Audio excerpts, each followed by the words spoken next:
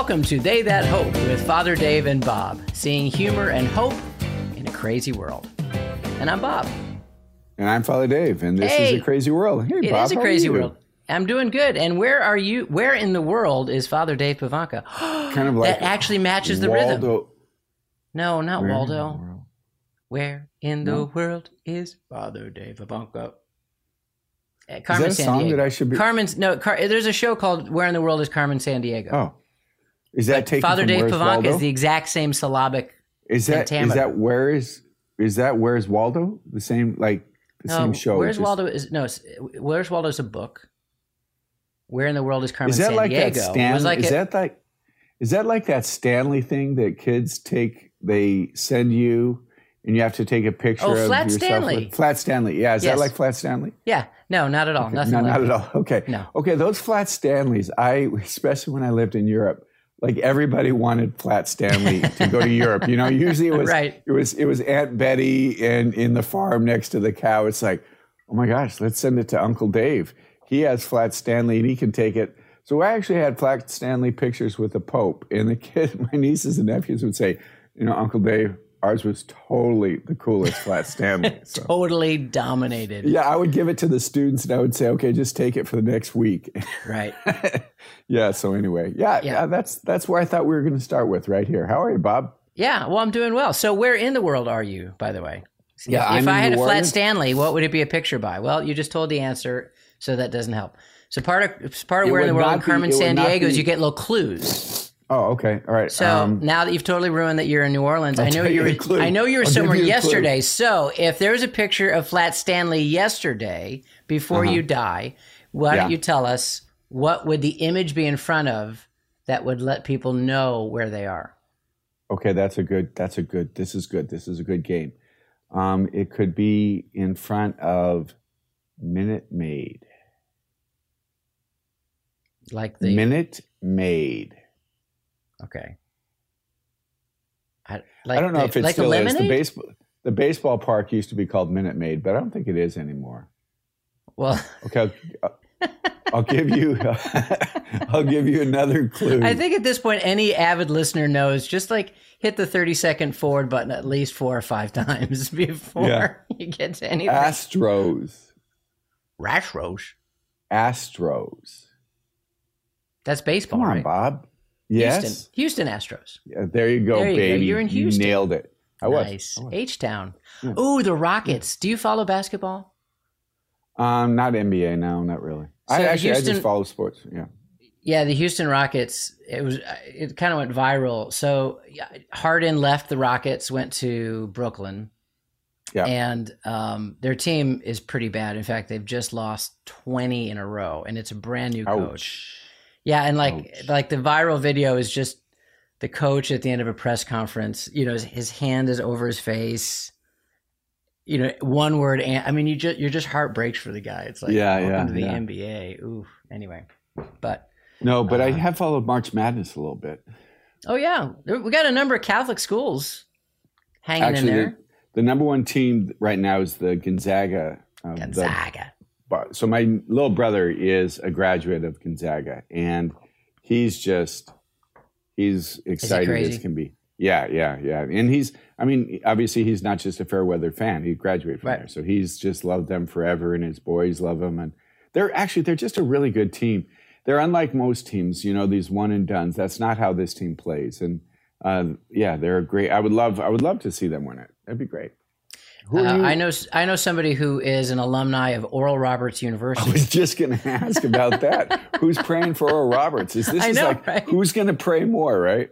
We'll have a huge Protestant versus Catholic That's showdown. right. Yeah. I don't know how the brackets work. I don't know if they can get there. And then Loyola's still in there, which is always fun to give Sister Jean. Yeah. You know, it's always nice to have a nun getting some good FaceTime on national media. So I think she's really like crazy. 101.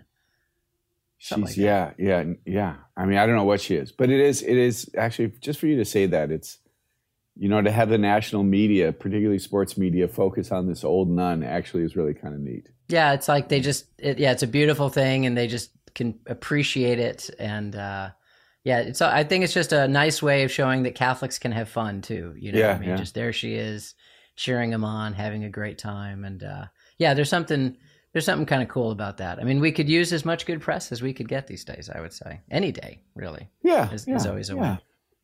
Speaking of sports, and it's not like basketball is the only sporting activity going on in our country. So Franciscan University, we switched to a new conference called the President Athletic Conference, which is a lot closer, a lot more private schools. So it's kind of a good thing for the university. But in our first season of cross-country sports, the boys won the championship. The girls got second.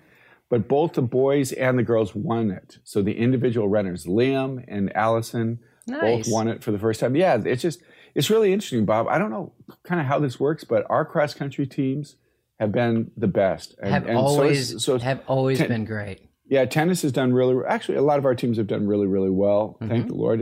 But the cross-country team, our coach, who is also a science professor, and this is one thing that's actually really cool. Our science professor is also the coach, and he won the Coach of the Year. You know, Dan. Yeah, so, Dan Keebler. He's great. Yeah, this is and that's actually one of the things I really like about Franciscan is that you're going to see your coach in the classroom, and you're going to also see him on it. So they were great. So it's the joy of working at a small college. You know, I mean, we're all in different places, having different roles, doing things together. We're all at Mass together. Well, let me just say we're all playing sports together. I mean, it's really great. That's something that people have said about you is that they said, you know, they grew up coming to youth conferences and see you on stage and see you doing the music, and now you're their teacher, and they just really appreciate that. So, but I think that's right. There's something just kind of being a small community, small university makes it a lot of fun to be able to do that. Yeah, no, that's really a joy. Yeah, and spring is here, and it's beautiful. The weather's been great, so it's a wonderful day to go for a run. I remember actually when I was a youth minister, I always try to encourage my volunteers to, cheer kids on at sports. And, I would just kind of go to the sports that kids showed up with. So I had a kid that ran cross country, and he's like, you got to come see my meet. I'm like, that's fantastic.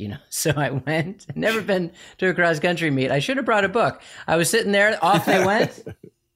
And that was it, and then I look around and every other parent or person just like opens up a book and they start reading, and I'm just sitting there like, I should have thought this. I should have thought this through. I can't see where they went. Yeah. Yeah. Do you know one thing that I did one time to stay with the theme?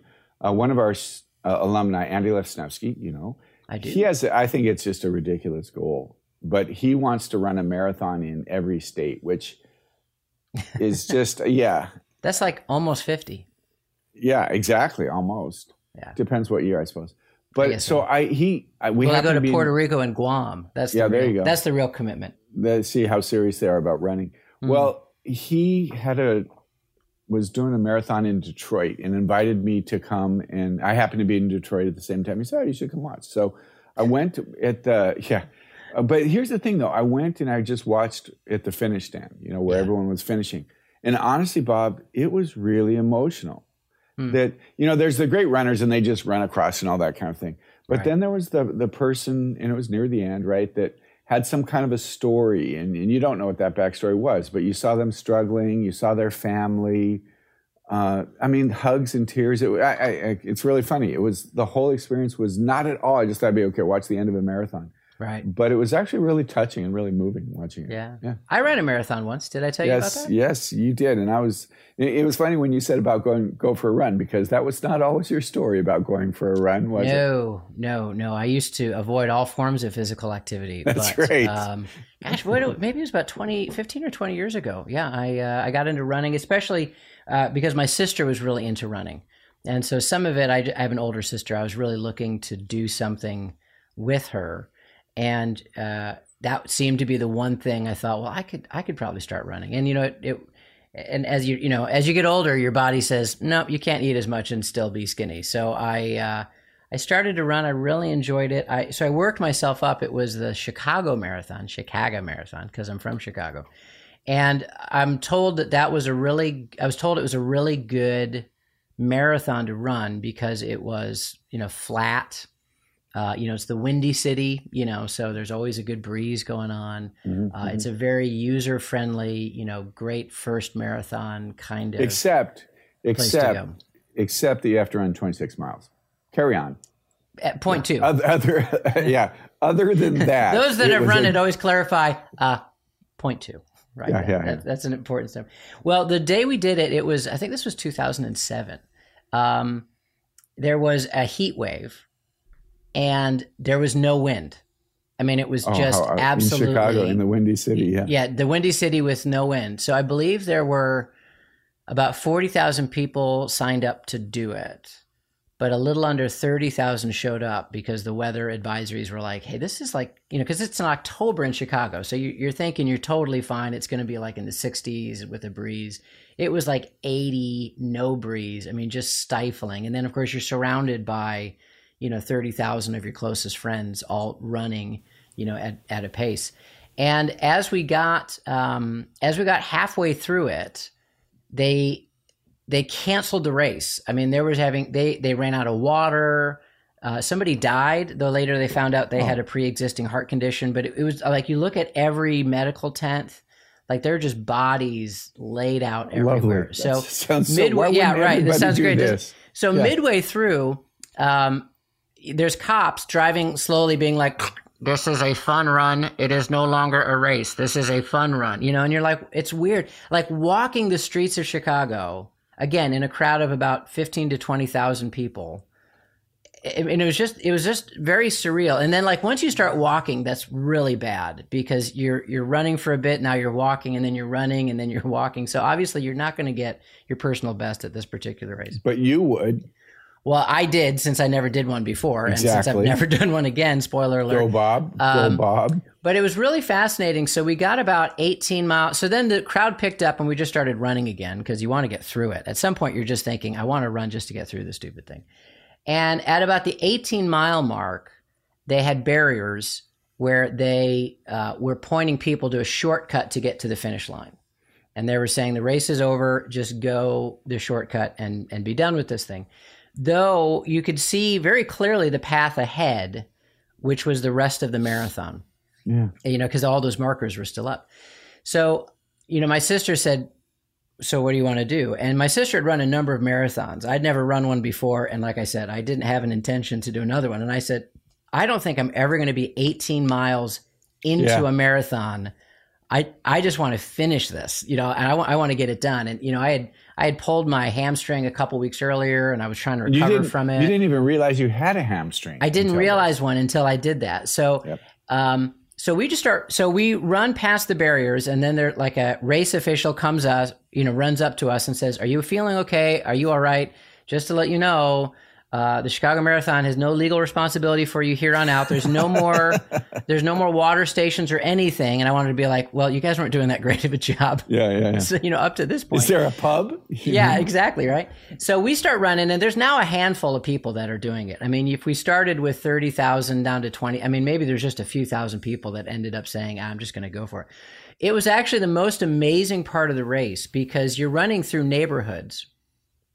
And they're all watching it on TV because this is an annual thing for them. I mean, if you live on the street where the marathon runs by, and they're always out and they're cheering and stuff like that. Well, they were, it's like emotional. People were like coming out of their house with bottles of water and with ice. I mean, it was like the whole city was like coming out because they knew that there was no other support for the racers. And they're honking their horns and they're bringing ice. Cars like pulling into gas stations, buying bags of pretzels, handing them to runners as they're going by. I mean, it was like an incredible feeling of like, we're going to do this together. And even for me and my sister, I mean, I was limping at the end. I mean, she literally carried me across the finish line. That's so cool. But it was really, I mean, there's something to it. Was there actually like a finish? So, because everything had closed down. There was. So you knew, okay, I'm done. And the finish line was there because I just went the long way. I mean, they still had the shortcut. So they were trying to give people an experience of finishing. But and what was funny is we got to the finish line and we pass it and they've got these stacks of water. Like, it's like, maybe you guys should have like spread these out a little bit, throughout the race. And somebody came up with one of those like tinfoil blankets. Like that was their job, to cover you in this I mean, it's like freaking 85 degrees and somebody's covering me with like a thermal. I'm like, get this off me. Like, why? Don't even touch me. Where have you been the past 10 miles of my life?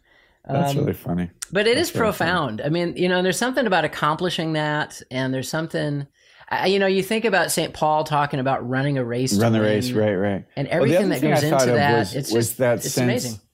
The other thing I thought was you could have taken a shortcut, but you didn't. If I'm going to do this, there really isn't a shortcut. So there's some homilies there sometime. Let me sit with that for a while, and you might hear this again.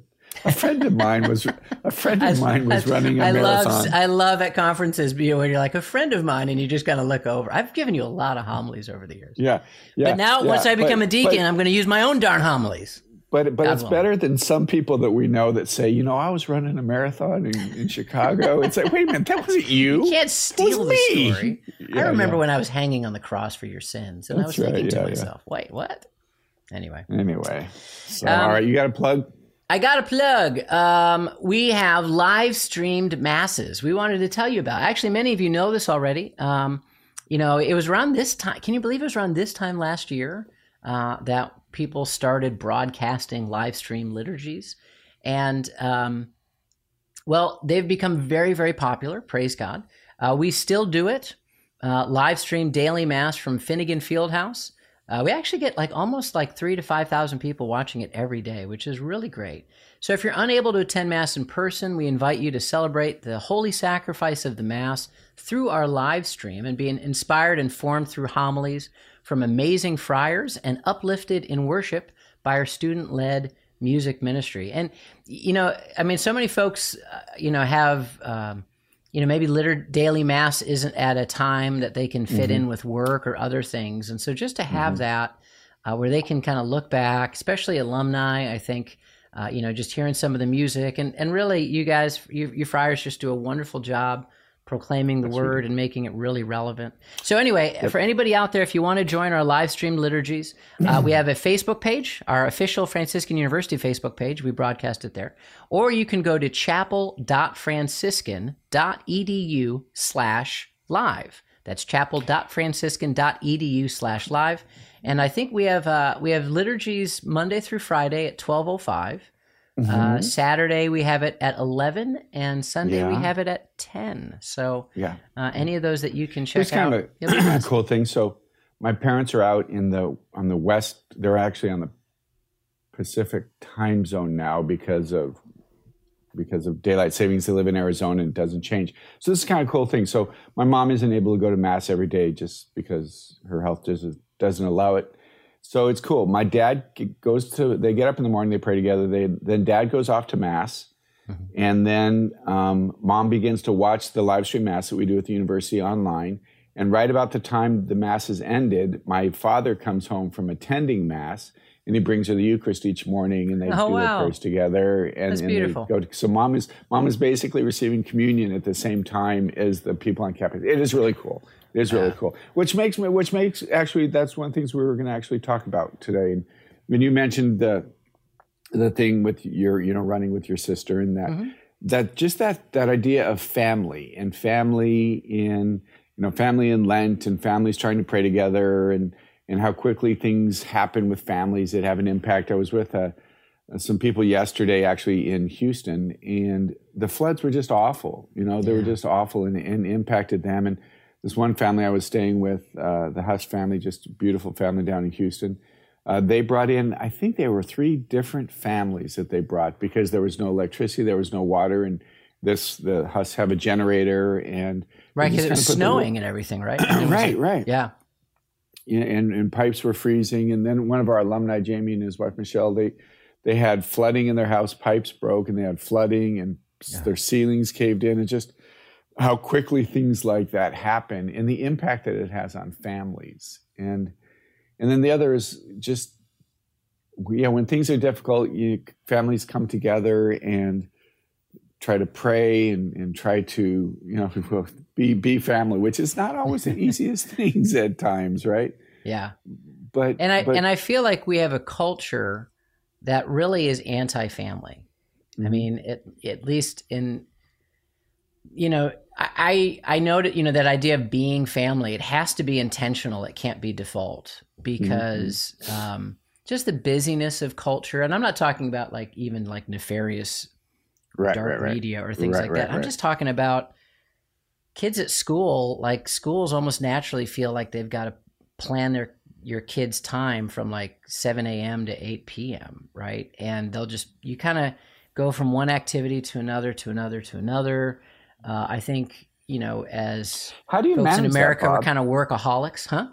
How do you manage that? I mean, that whole thing with family, I know that, like, I'd give a talk one time about how families have become kind of child-centric, where the children's schedules run the entire family. And that's right. That's not the way it necessarily was. Like, I remember growing up that my parents kind of said, okay, this is what it's going to look like. And my schedule are our kids. And that's not to say that they didn't do all kinds of things with us, but it was a family schedule, not just so how do you manage all the things your kids want to do and actually just spending time together and, and during this Lent praying together? And so how do you as a father of, you have what, 15 kids? Yeah, something kids like that. Yeah. 7 kids, right. Yeah. Okay, but I'm sure, how do you manage that? How do you manage priorities?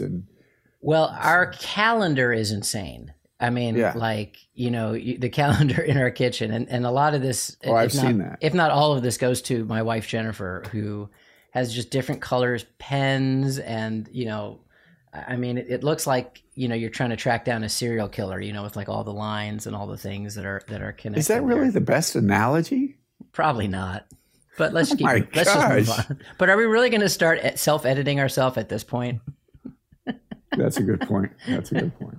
So it looks fairly crazy, and the tension is. I mean, you could have said it looks like a busy map.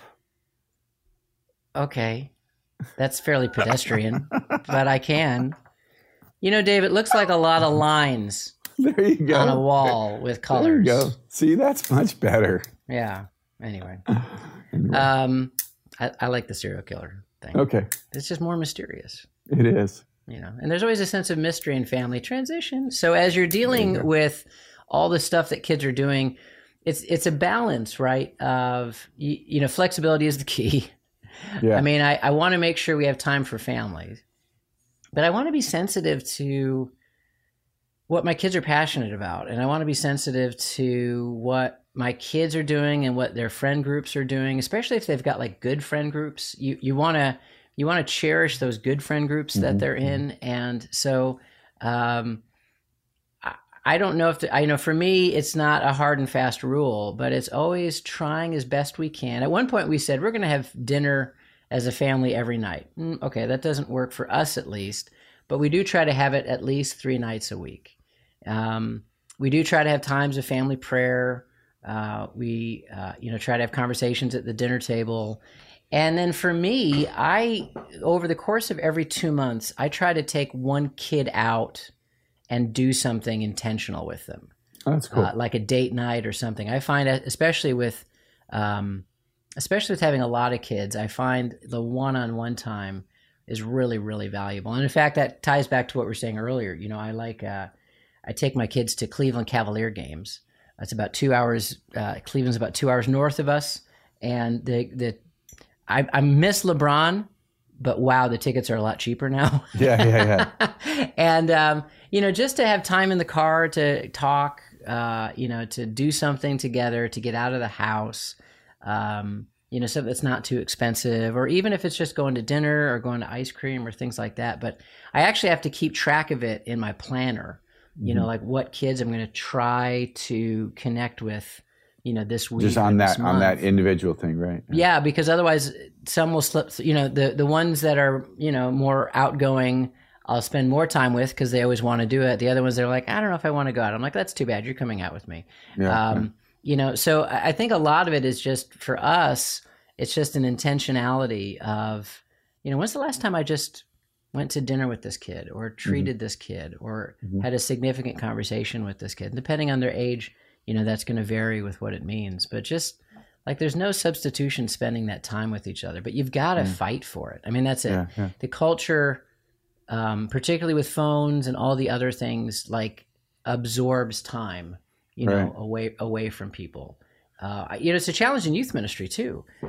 People used to go to youth group because they didn't have anything better to do. Well, now they have Netflix on their phone. So, how are you going to do ministry in that kind of world? So, I just wonder what it would have been like, kind of growing up in this world. And we're not ancient, but there just wasn't that type of thing to do. So growing up, we would go out in the morning and during summers, and we would be gone all day and just with our friend groups and those kinds of things. But that kind of the end of the day was the family time that we worked really hard. The family dinner was really a priority in my family. And there were times that my dad was a busy physician, and there were times that we just kind of had to wait, and, dad will be home. And again, small town, so dad could be home in 5 minutes. So he would come home, and there were times that he'd come home, we all ate, and then dad might have to go and make rounds at the hospital again. But there were things like that, and you mentioned it, Bob, it's really the husband and the wife, the mom and dad, that have to protect that.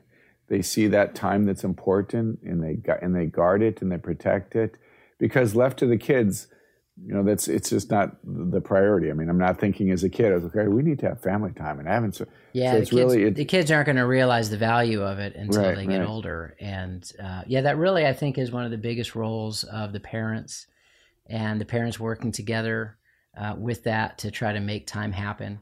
Yeah. It's a lot more challenging with single parents out there, particularly if they've got jobs. And I think it's really easy as a parent to always feel like you're failing. Yeah. I can feel that at times. And it's almost just part of it. Like, there's always so much more you feel like you could be doing, but you just don't have time for it, or your own life is crazy, or your own work is crazy, or their schedule is crazy. And I think just, that's what I've been loving about this year of St. Joseph, and reflecting on the craziness of the Holy Family. For me, these past few months, reading and praying about St. Joseph, it's been such a comfort to me, because they struggled. They were always adapting. They were going to countries they didn't expect, and towns they didn't expect. And, though, two of them were without sin and the other was a saint, they still had to just face the daily challenges and burdens of life. And that I don't know, that gives me comfort in knowing that it can be hard and it can be challenging, even if you're not sinning, like, it's not necessarily your fault. Sure. And it is part of the dynamic of family that I think you just keep fighting the battle, and you're relying a lot on grace, relying a lot on God's grace. I remember one time talking to a young mother. I think that they had like 4 kids in 7 years or 6 years or something like that. And she was just sharing. She was tired. She said, honestly, sometimes I'm impatient. And she just goes through this list. And all I said was, being a mom is hard. And she just broke down. She just started crying. And it just, honestly, it was like she just needed to hear what she was doing was hard, And I think sometimes people, this is maybe one of the negative things about social media, is they make it look from the outside like they're always it's always perfect, and it's always, the house is always clean, and laundry's always done, and this, that, and the other. And it's just, again, and this is from an outsider looking in as far as what it means to be a parent. It's just hard. And I think you said, you need to be patient with yourself and patient with your spouse. And it's just raising kids with everything that's going on. It's never been easy. I think it's probably, maybe fair to say, more difficult now than ever. I don't know if that's fair. I think every generation it's hard. Yeah. But those of you who are listening, and sometimes you get discouraged, and you don't do it as well as the person down the street, or as well as the person on the soccer field or whatever. Be patient with yourself. It's just really, really hard to be a mom or a dad. And I think that really came out, over this last year. You talk about social media, as everybody got quarantined and was homeschooled, I wrote up a list of our COVID schedule. I remember seeing 8 a.m. wake up, prayer time, all this stuff. And of course I put it on Instagram, got hundreds of likes, and this is amazing. This is great. I don't know if I followed up with, that lasted about 2 days, know, and I remember we were like, we're going to do family prayer every day. And man, family prayer, we were screaming at each other. I remember one time I walked out of family prayer, I slammed the door. That's right. I was just so angry with some of the kids that didn't want to do it, and they were hitting each other. And it's a challenge. And then you have to just kind of say, all right, was that really a moment of God's grace? I think you vacillate between doing nothing and then trying to do everything. I think that's a constant temptation in family. It's this, the devil doesn't want you to do anything. Right. And what's the phrase? It's something like, what the devil can't stop, he tries to accelerate, which is to say, the devil would prefer you to not spend any time or do anything prayerful. But if you do, then suddenly you feel this rush of like, well, now you have to, pray all, more decades of the rosary and do things in Latin and and take them all to mass every day and et cetera, et cetera. And then you just feel this overwhelming, I can't do all of this. And you're right. Yeah. You can't do all of it, but you can do some of it. Yeah. And that's I remember one of the lines of my mother was always interesting. Again, 6 kids. We were pretty angelic, but some families weren't as angelic as we were. Oh, is that right? Yeah. But she said, getting kids ready to go to mass and going to mass should not be an irritation of sin, but just, just the struggle that it is. Well, I think I've shared this before, but my wife's famous line was, is it a mortal sin to receive communion when all I want to do is kill my children? Yeah, that's right. That's right. I mean, it's, taking kids to mass, God bless them. I love it sitting, now that I'm up on the altar and just hearing kids cry and scream. It, And I'm like, God bless you for doing that. Yeah, and and here's another just a little simple thing we had is I remember doing a mass like that. And it was just, I think mom and dad had 4 or 5 busy kids and all of that. And I approached them after mass and I said, never stop coming. You're not, that you could tell they were overwhelmed. And I said, it is so. And embarrassed. Yeah, exactly. Yeah. I said, it is so good to have you here and to see you here. Now, and let me just be really, really clear. I know that's not a lot of people's experience is unfortunately, and I'm sorry on behalf of the priests, some of the priests in your parish have not been friendly, have not been encouraging. And I just want you at least to hear from one priest, you are always welcome, and just be patient with yourself. And I know it's easy to say, don't let everybody bother you, don't let all those stares bother you, but I'm just really glad you're there. So, and you as a parent, I'm sure to say the same thing. Yeah, amen. Amen. All right, Robert, absolutely. we are going to plug another podcast. And that's always, it's always, we like to think that if we're honest, we probably got Abiding Together. It was because of us encouraging people to listen to them, that everybody listens to that. Right. I mean, I'm not going to say that it was because of us, but let's think, Father Mike Schmidt's Bible one day. I mean, that was because we said, listen to it. Right. We don't do this for the credit. No, we do not do this. It's not about us. We just want to encourage. We're known as influencers. Yes, yes, we are. Yes, we are. So we want to. There's a really fun podcast. It's from a couple of our students, Kaylee and Emily, that have done a podcast. I think it's called. We wrestled with this because I couldn't remember right off the bat what the name of it was. We did not wrestle with it. You kept saying it's called On the Carpet. Look it up. It's On the Carpet. I'm like, why? Yeah, thank you. Now we realize that. Bob, it's called Carpet Time. Of course. Come on. It's not called On the Carpet. It's called Carpet Time. But I got a weird thing going on with my phone right now. I push, I try to open an app and it opens for like a half a second and then it just closes. So I don't know what's going on. But Kaylee and Emily, and actually it's it's not unlike ours that they just talk a little bit. And sometimes they'll interview some other students. But the first time I listened to it, it's just 2 young women talking about the relationship with the Lord. I mean, they do fun things. They did a little camping trip the other day, which was a total dumpster fire. But they just share their faith, and it's just really beautiful. Again? It's called Carpet Time. It's called Carpet Talk. Is it? Yes, I just looked it up. I was thinking to myself, I'm joking. I'm joking, right. Bob. I'm joking. It's called Carpet Talk. I knew that all along. Of course you knew that.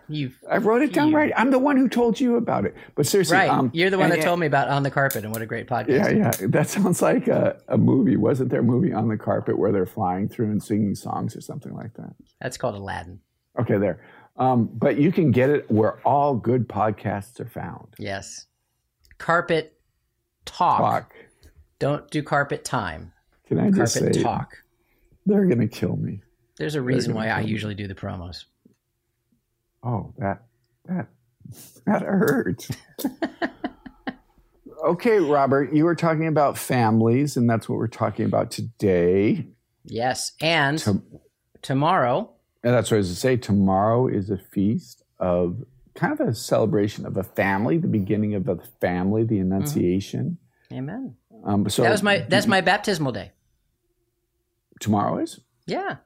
Oh, that's awesome. Yeah, it's a big feast. And it's also my daughter Maria's baptismal day. You were born in January. That was a little while till you were baptized. It was a little bit. It was a little bit of, particularly back then in the early 70s. Yeah, exactly. I remember them sharing, they just had some issues trying to get all the family together. Global pandemic? With different things going on. I think it was called Vietnam, actually. Okay, I was named after my uncle, who was in Vietnam, and that's actually where I get my name from. Why do you not trust anything about my family? Because it's just so ridiculous. So anyway, I was baptized the Feast of the Annunciation on March 25th. Praise God. So if we do, my godmother was the bionic nun that you also don't believe in. Right, exactly. My whole fictional family was there. It was great. You should have been there. I wasn't invited, but the nun. But okay, so the first reading, and I just found myself thinking about it, the first reading today or tomorrow at Mass is ask for a sign from the Lord. And you know, who hasn't been that? It's like, I want a sign. And what I want to sign is I want a woman to be immaculately conceived. Then I want the Holy Spirit to overpower. This is the sign I'm looking for. But there's, again, one of the things that really, it's I'm usually just happy if I can get the tissue in the wastebasket. That's usually the sign. Yeah, your sign. If I make this, if I have a low bar for the Lord will being revealed. Yeah, if I make this basket, I'm going to become a deacon. Yes. But no, I mean, just who at times, I mean, in one way or another, I'm sure everybody's done that. We've asked for a sign. It's like, Lord, what am I supposed to do? And just give me a sign. But think about this sign. I mean, the sign of the Annunciation, the sign of God taking flesh, the sign of, the unity of humanity and divinity coming together in Jesus. And that's a pretty crazy sign to ask for, right? When we accept the will of the Lord, when Mary says yes to the will of God, yes at that moment of the Annunciation, human history is forever changed, right? And I think sometimes we've talked about this and alluded to this. We want to know what's going to happen, and as a family that isn't the case. I think we started our podcast that in 24 hours, this family down in Houston, because of the storms and because of the freezing and the water flooding their house, in 24 hours, their family's life changed. Did they know the day they got married, this is a part of it? Well, they didn't know the details, but they said yes to all the things that were going to happen. And I think our ability to accept, we just get thrown curveballs, right? Yeah. But God is still present in that. And that's, I think, the gift of our faith is that we recognize that, we discover that. Sometimes we have to help somebody else discover that God is present in the midst of this. And this is the nature of the Incarnation. God is now present in human history, in the flesh. He's always been working. So everybody is in our prayers as we prepare to celebrate the solemnity of the Annunciation. We pray that as we draw close to the Annunciation, and then we're drawing closer to Holy Week and Easter, Lord, that your blessing and your Holy Spirit would be present to us. Jesus, we thank you for the gift that is family, and the craziness at times that is family, and the difficulty and the joys and all that go with that. Thank you for the gift of the moms and dads and brothers and sisters and children, Lord, and that you reveal yourself. Bless all of our listeners, that they would know your peace, particularly as they celebrate the Feast of the Annunciation. May the Lord pour out his blessings on you, the Father, the Son, and the Holy Spirit.